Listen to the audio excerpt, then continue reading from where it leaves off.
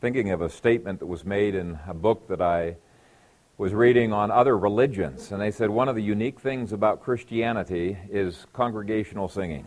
And I was thinking it's because we have a lot to sing about, right? We have a lot to sing about. Let's turn to Acts 5. I want to read verses 12 through 16. Hear the word of God. And through the hands of the apostles many signs and wonders were done among the people, and they were all with one accord in Solomon's porch. Yet none of the rest dared join them, but the people esteemed them highly. And believers were increasingly added to the Lord, multitudes of both men and women, so that they brought the sick out into the streets and laid them on beds and couches, that at least the shadow of Peter passing by might fall on some of them. Also a multitude gathered from the surrounding cities to Jerusalem, bringing sick people and those who were tormented by unclean spirits, and they were all healed. Amen. Amen. Father, we thank you for your word. We desire that we might grow in our understanding not only of your kingdom purposes, but of the place that we play in those. I pray that you would anoint my lips, enable me to preach the word faithfully, and that word would be mixed in our hearts with faith. We pray in Christ's name. Amen. You may be seated.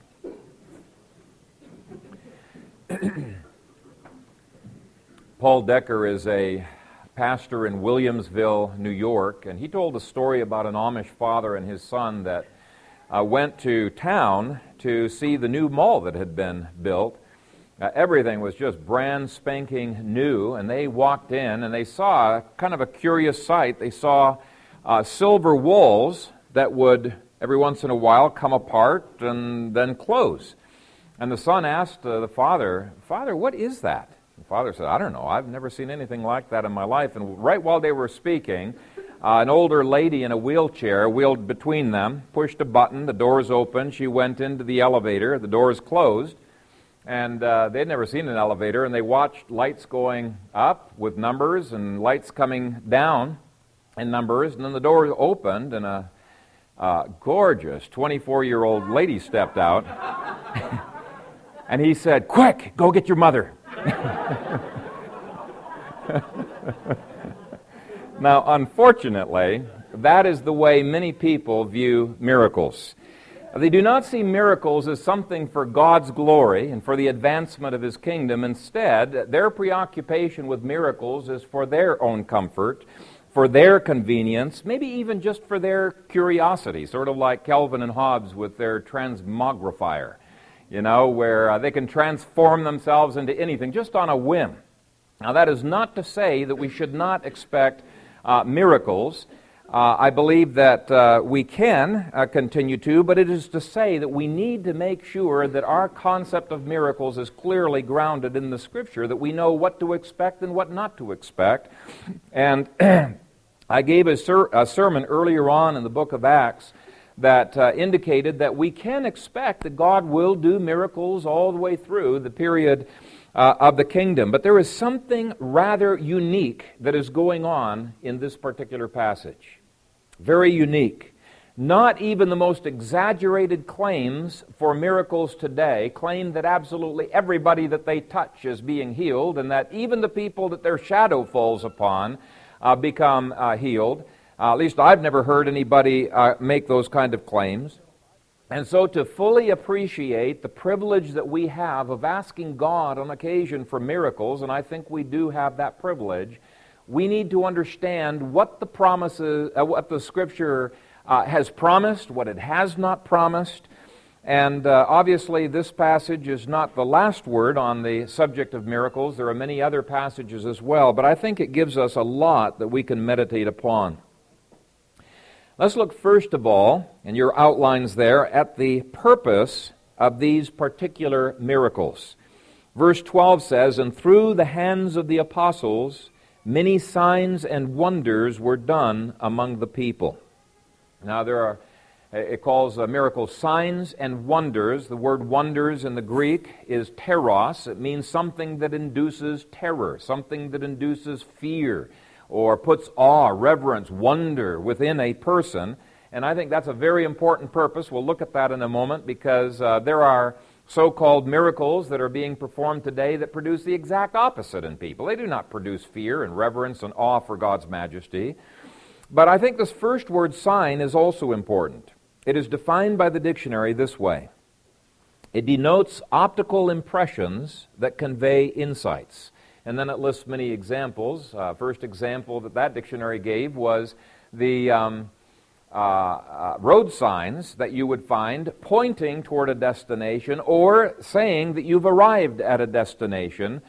In the Greek mind, those were signs. They were optical impressions that conveyed a meaning.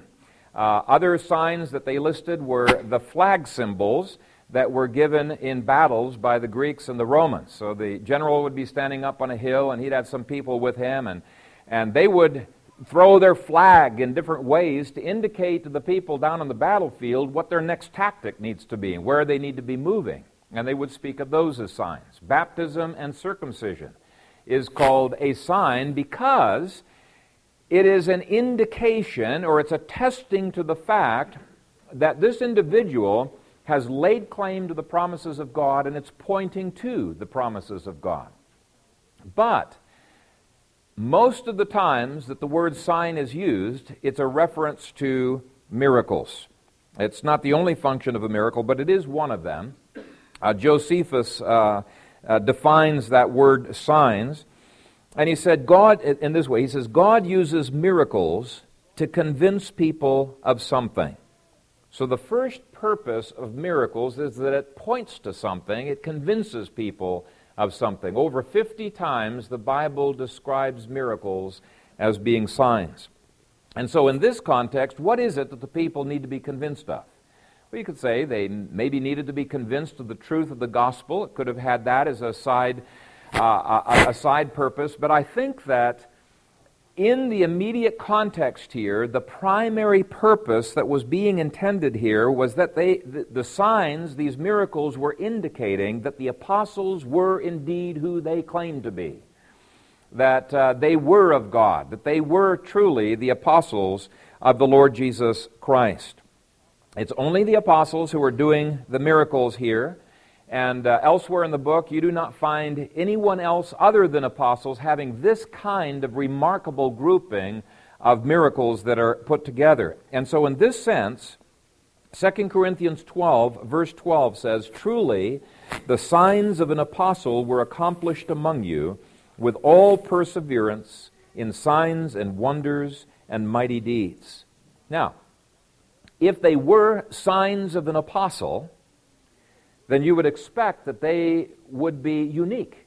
You would expect that they would be different than the way miracles were engaged in by other people. There must be something unique that only shows their apostleship, that points to them in a different way. And since apostleship has passed away, as we've already demonstrated in the book of Acts, we would expect that there would no longer be any people who would be able to have exactly this kind of thing happening, where absolutely everybody that they touch is healed, that anybody upon whom their shadow falls is healed. And to me, that's an encouragement. And the reason it's an encouragement is we ought not to be discouraged if everybody that we pray for is not healed. You know, sometimes people say, there must be something wrong with me.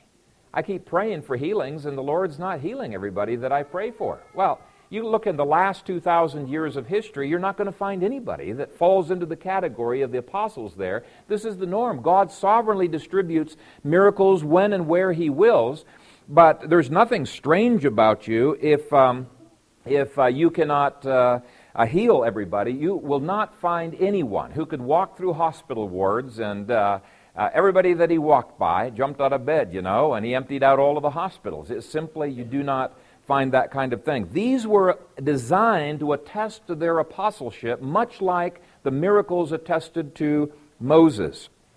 Moses was given such an outlandishly unique work, and the giving of the first 5 books of the Bible, the foundation of the church's faith, was so unique that God gave him unique groupings of miracles that nobody else had, like the parting of the Red Sea and giving manna for 40 years and opening up the earth and swallowing up people, who were opposed to his ministry. In many different ways, he attested to the fact that Moses had the authority to do the things that God had called him to do.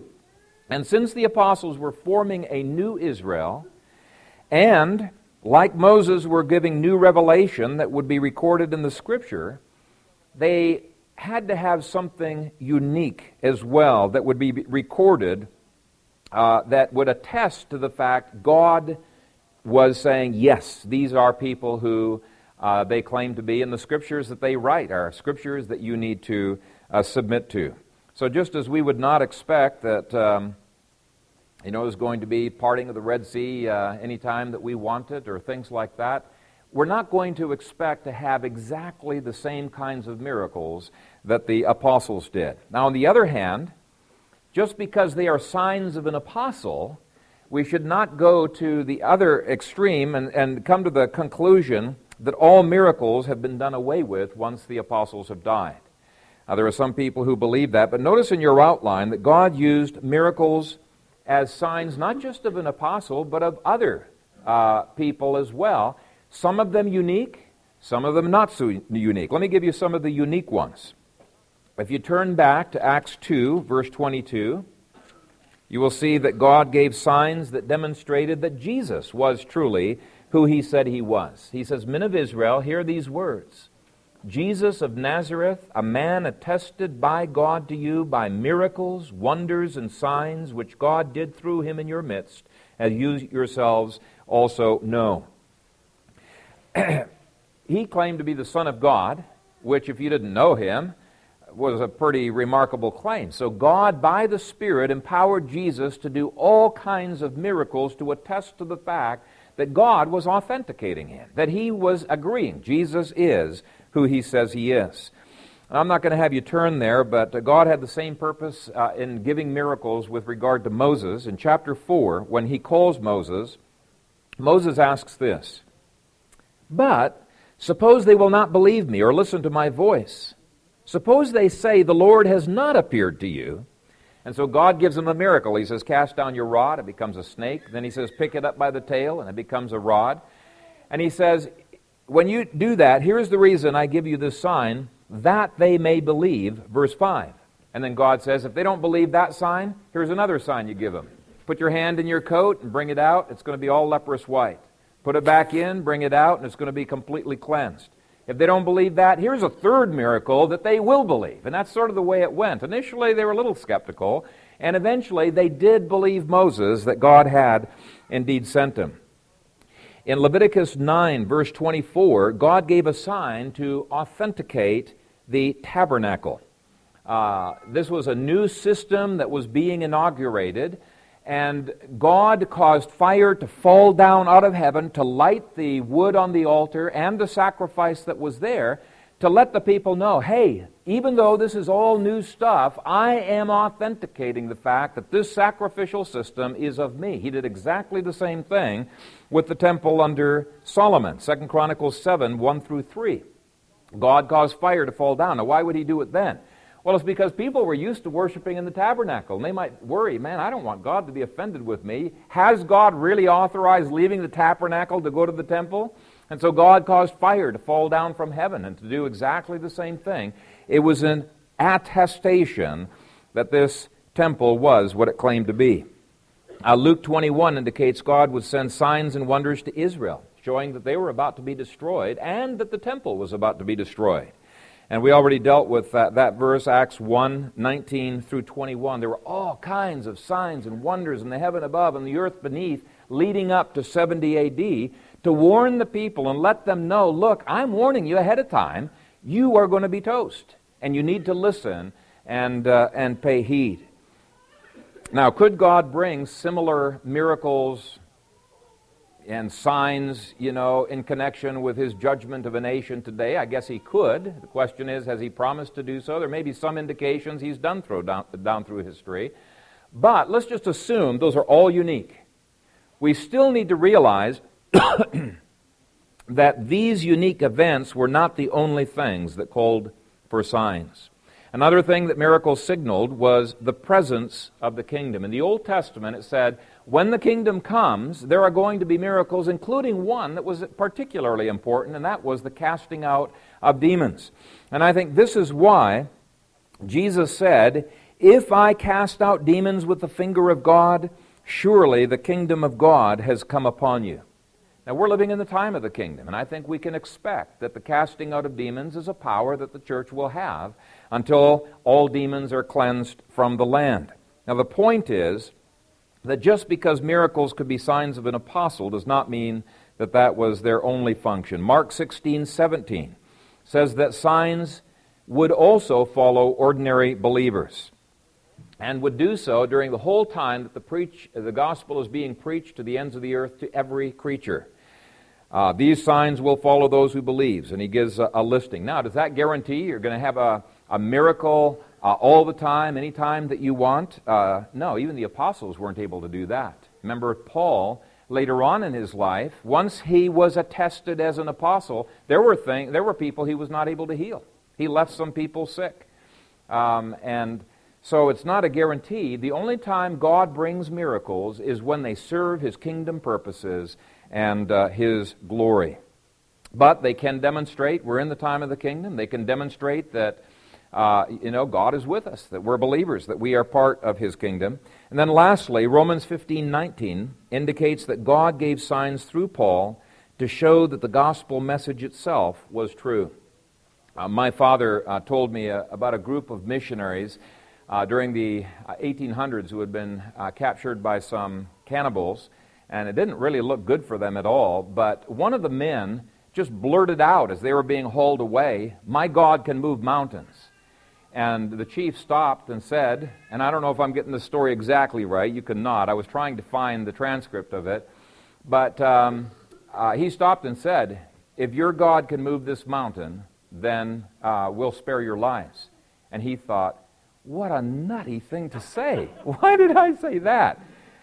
But they stopped, and the little group started praying, and from what I remember, it wasn't with a whole lot of faith. And right while they were praying, there was an earthquake and a landslide, and a whole section of the mountain went down into the sea. Well, all of a sudden, the whole tribe there was opened up to the preaching of the gospel. And it seems that God has many times done this in pioneer mission work when it's just newly entering in, that God many times will give miracles to serve as signs of the truth of the gospel. Now, with just that little survey, I think you can see that there are some signs that you would expect to be temporary, like with Moses and with the apostles. There are other sign purposes that you would expect would last throughout the time of the kingdom. The second word used in verse 5 to describe one of those purposes of miracles was wonders. Greek word teros. A wonder was something that put fear or reverence, wonder or awe into the people. Verse 5 says that the miraculous death of Ananias put fear into the people.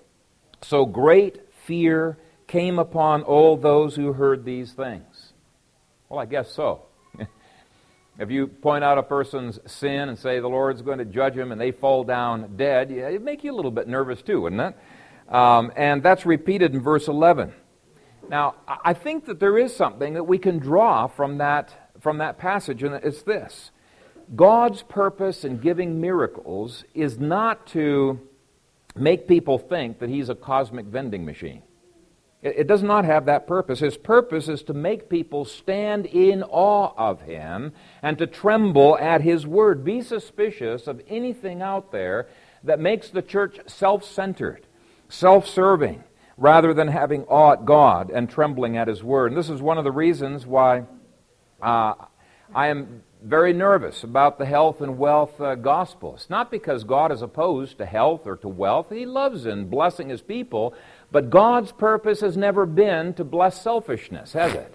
Instead, His purpose is to draw our hearts out day by day, to be stewards, to glorify His great and awesome name. And I think that the miracles of the New Testament had that function. It engendered fear in people. It engendered reverence for them.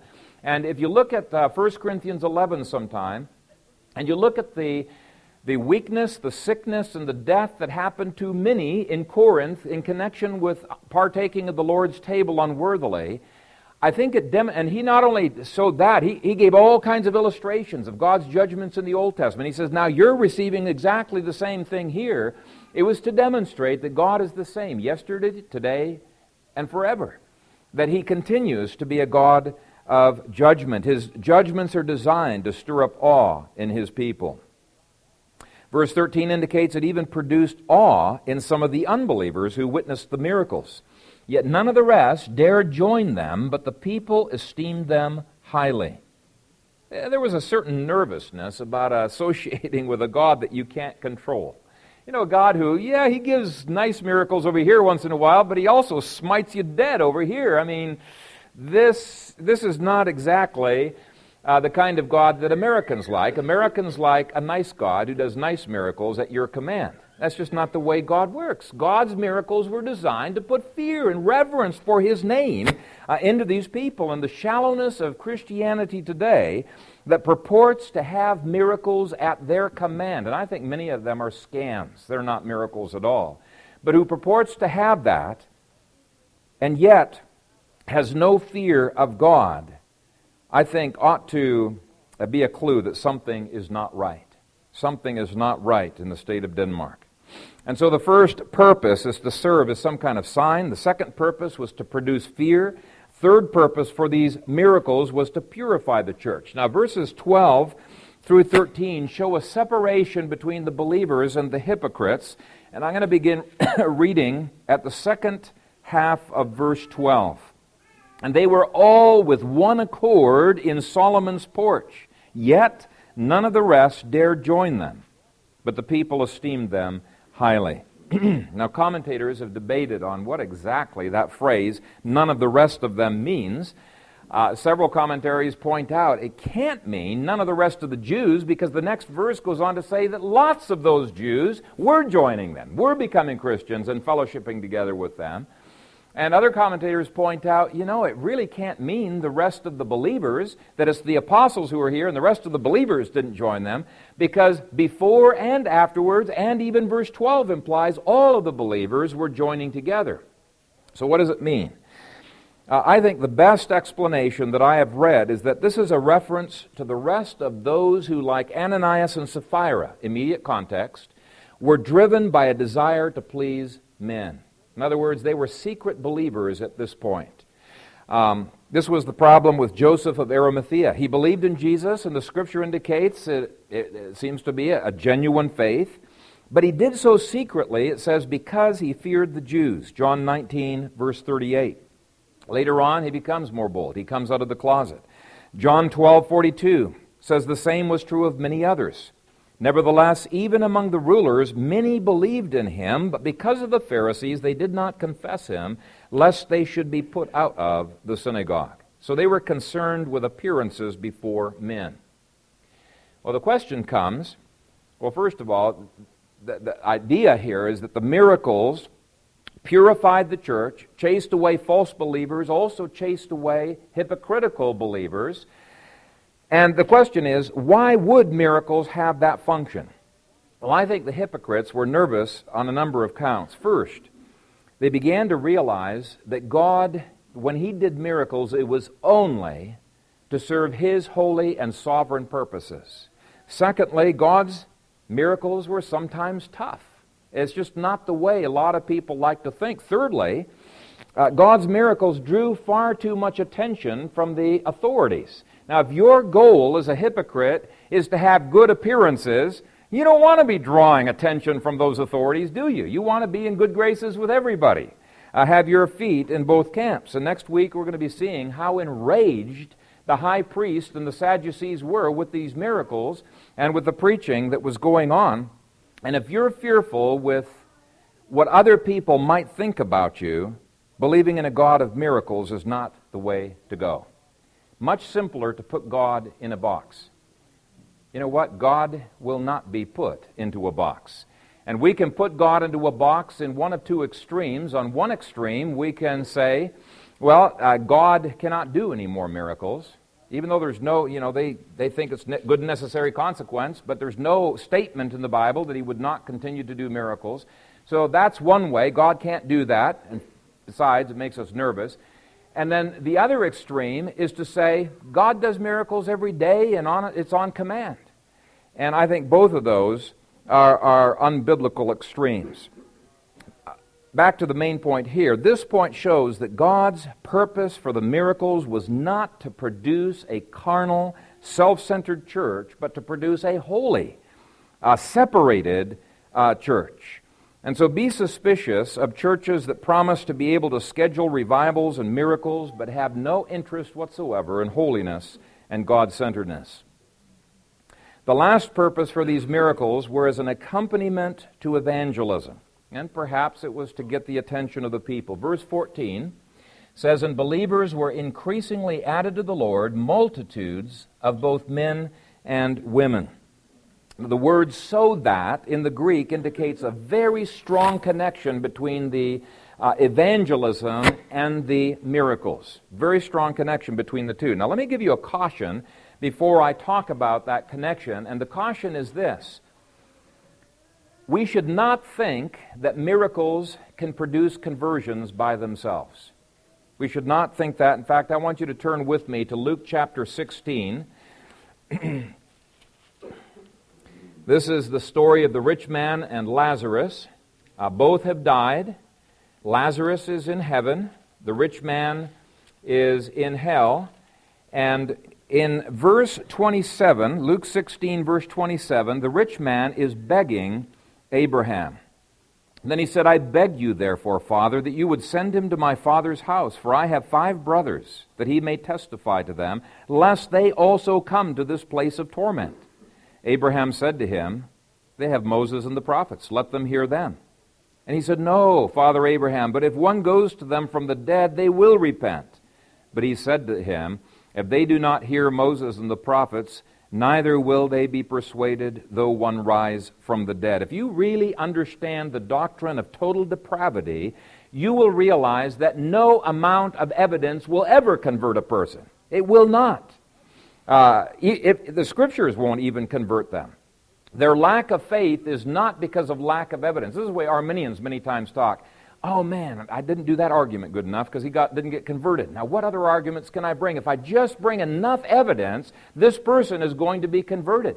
And yet the Scripture says these people have all the evidence that they need. The whole world is shouting about the existence of God. They know about their sinfulness. The law is written on their heart. They have all the evidence, but what are they doing? Romans 1 and 2 says they're suppressing that truth. They hate that truth. They don't like the evidence.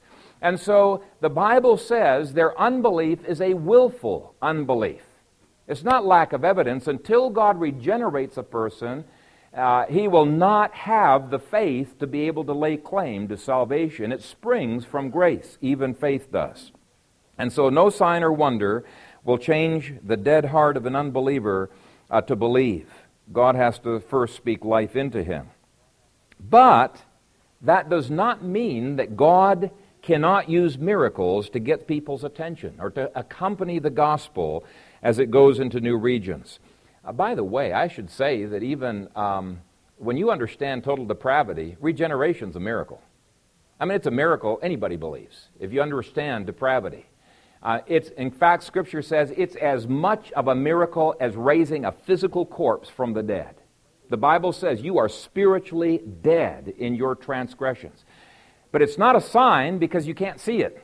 Signs you can see, but not all miracles are signs. They can't all be seen. But anyway, back here, it many times accompanies the gospel as it goes into a new region. Romans 15, 18 through 19, Paul says every time he went into a new region, this is what was happening. He said, "Word and deed to make the Gentiles obedient, in mighty signs and wonders by the power of the Spirit of God, so that from Jerusalem and round about Illyricum I have fully preached the gospel of Christ." Now, are miracles necessary for the gospel to go forth? No. The gospel has a power all of its own. It's the dunamis of God, the dynamite, the power of God unto salvation. But it is interesting to see how many times over the past 2,000 years, it seems all the time, when the gospel penetrates a new region, There are miracles galore that are there. We see it in modern history as well. In the country we grew up in Ethiopia, as the church was young and as it was developing, there were all kinds of miracles. It was an amazing thing how God sovereignly brought them. As the Scriptures were brought in, as the church grew and it became solidified, there were less and less miracles. The same thing happened in China. Every leader that I spoke with there said that in their early ministry, there were all kinds of miracles that God was performing. As they got the Scriptures, they became grounded and the church grew, there were less and less miracles. God still was performing them. I saw the same thing exactly in India. But my point here is that when the gospel goes into a new region, many times God will use those to get the attention of people, perhaps. He has some other reasons, but they do seem to accompany the gospel. Now, I don't need to go over Roman numeral 2. I think I've demonstrated that this situation really was unique. Only Christ and the apostles do you see this kind of thing where everybody's healed. And even with Jesus, remember it says that he could do no mighty miracles in his hometown of Nazareth because of their lack of faith. So this really was a remarkable thing here. And when it says here that all were healed, it doesn't mean everybody in Jerusalem, because there are people who get healed later. Everybody who was brought to them. And later on, once their apostleship is attested to, they do healings, but it's not to the same extent even in their ministries. So this was unique. Now in Roman numeral 3, I want you to notice that God is not bound by magic formulas when it comes to healing.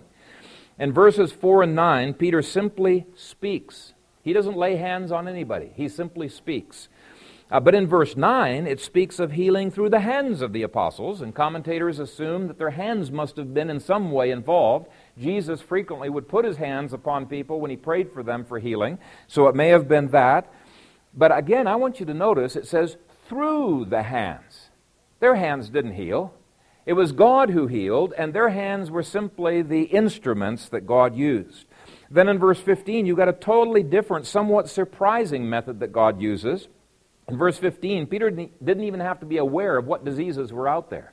In fact, it seems he didn't have to pray. He just walks through the midst. If his shadow touches them, they're healed. It's just a strange thing that he does. And then in verse 12, we see that rather than calling people to the front of a stadium, like many times happens today, he was going in the midst of the people. Now, the reason I bring up this diversity of methods that was used is it's so easy for people to think that it's my hand and the special position my hand was in, or the shadow, or the intonation of the voice, or something else that is unique. It's kind of interesting when you study charismatic and Pentecostal congregations, and I have visited and interacted and worked with quite a number of those, and it seems that there's the copycat syndrome. When they see an evangelist doing something, everybody will copycat what he is doing, thinking, I imagine, that it's a formula.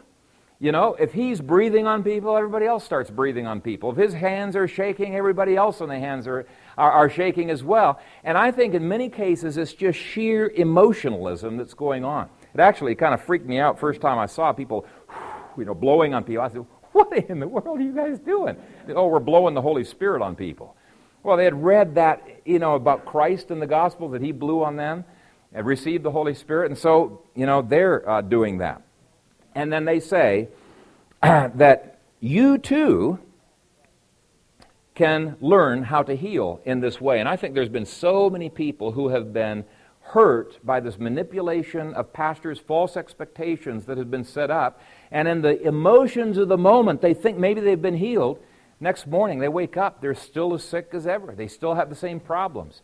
And it's just been a bad thing. But the point here is they say, okay, you can sign up for your school of healing, and depending on which school you go to, you find people insisting that you use your hands in the right way. And you put the pressure in just the right way. Some of them have you push back, and then they'll, sort of be helped to be slain in the Spirit. They lose their balance. But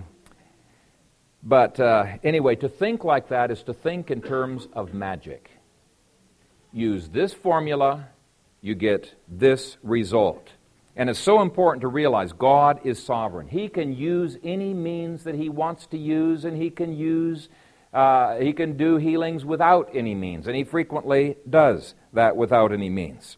But He only performs miracles when and where they serve His kingdom interests and His glory.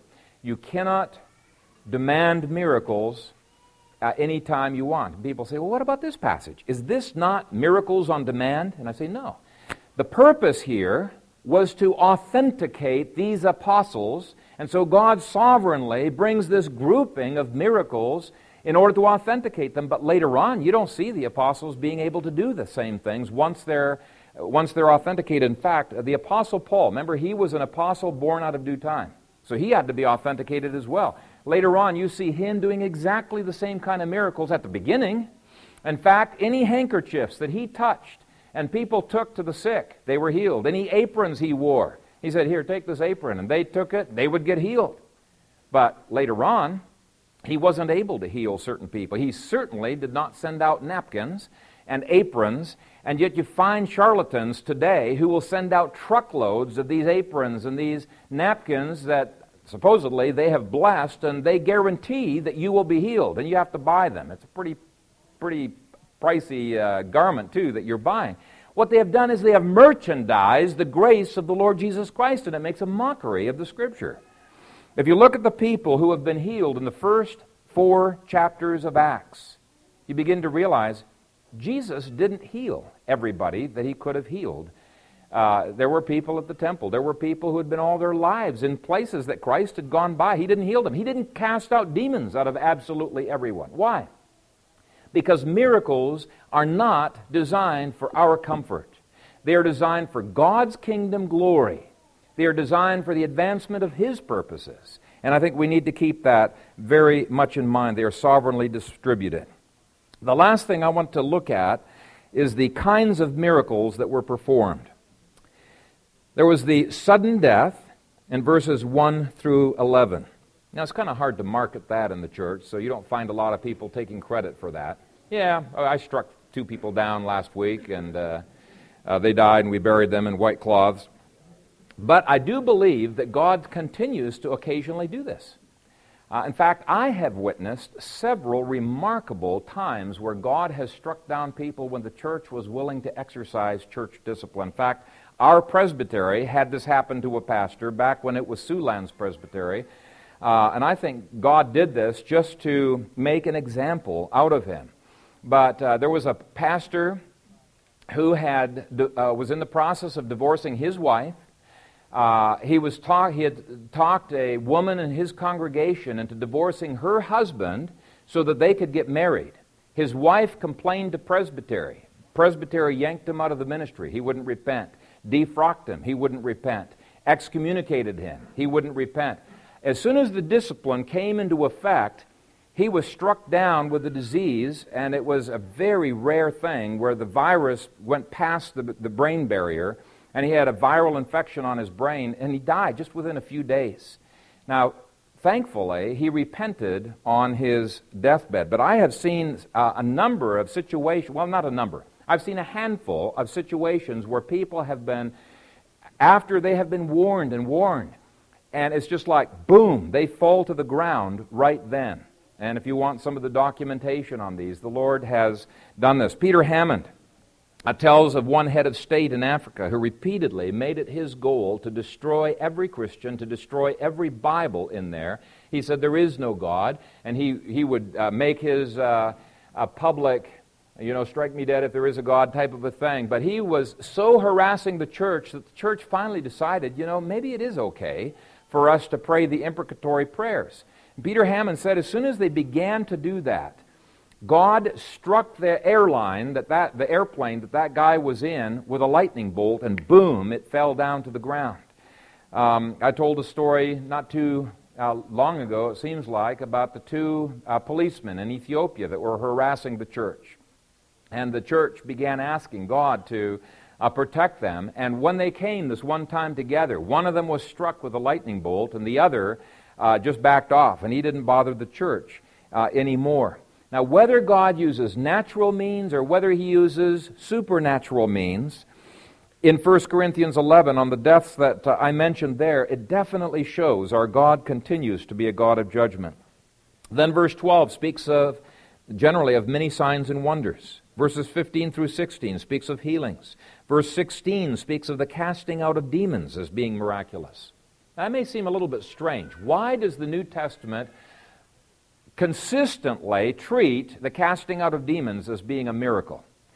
In part, I think it's because of the power of demons, but in part, I think it's because in the Old Testament, this had not happened before. God reserved it for the New Covenant, and this is why Jesus said, "If I cast out demons with the finger of God, surely the kingdom of God has come upon you." Luke 11, verse 20. It's a general kingdom power that lasts until there are no more demons to cleanse. If you want some scriptures that deal with the cleansing, I can give you more, but Zechariah 13, verse 2 would be one. It says, eventually there's coming a time when the land will be completely purged of the unclean spirit.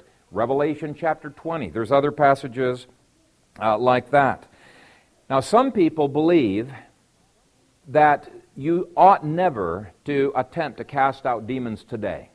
Some cessationists. Now, I'm a cessationist as well, a modified one. I believe that the apostleship, prophecy has ceased, and so I believe that the signs of the apostles have ceased as well. Those are those remarkable groupings of miracles that authenticate their claim. So we're not going to find people that, their shadows are going to heal people. But I believe just as strongly that the casting out of demons was not restricted to the apostles. Ordinary believers cast out demons. Christ's disciples even saw people who weren't a part of the apostleship, weren't a part of their group, casting out demons and said, we forbade them. And Jesus said, no, don't forbid them. They cast demons out in the name of Jesus. Matthew 7:21 indicates the casting out of demons will be so common in the new covenant that there will be Christians on Judgment Day who will say, Lord, did we not cast out demons in your name? He doesn't contradict them. Maybe they thought they did and they didn't, but whatever the case, it was so common that they thought, at least, that they were doing it. The 70 were given that power in Luke 10. Ordinary believers are given that power in Mark 16. In the context of the gospel being preached to every creature. I think it's virtually impossible to be on the mission field for very long without witnessing the need to cast demons out of people and the successful casting of demons out of people.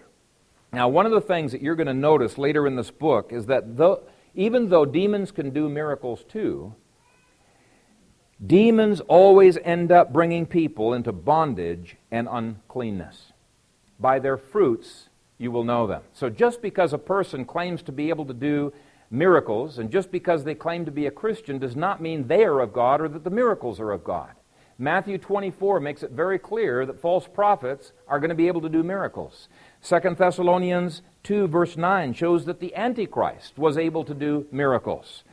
And so miracles by themselves, in fact, the witch doctors in Exodus that were associated with Pharaoh, they did some of the miracles that Moses did. They weren't able to do all of them, but it doesn't say they thought they did them. It says they did the miracles, the same thing that Moses did.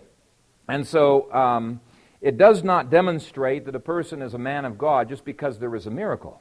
Rather, the miracles that manifest the purposes of God, that's why I took the time to lay out all of those purposes, and that show forth the fruits of the Spirit, show by their fruits that they are of God.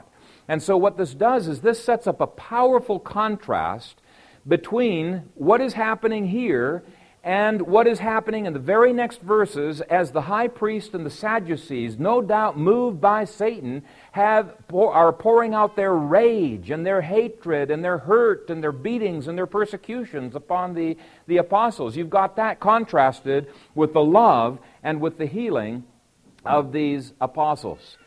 And not only do you find a difference in terms of those results, but you find a difference in goals.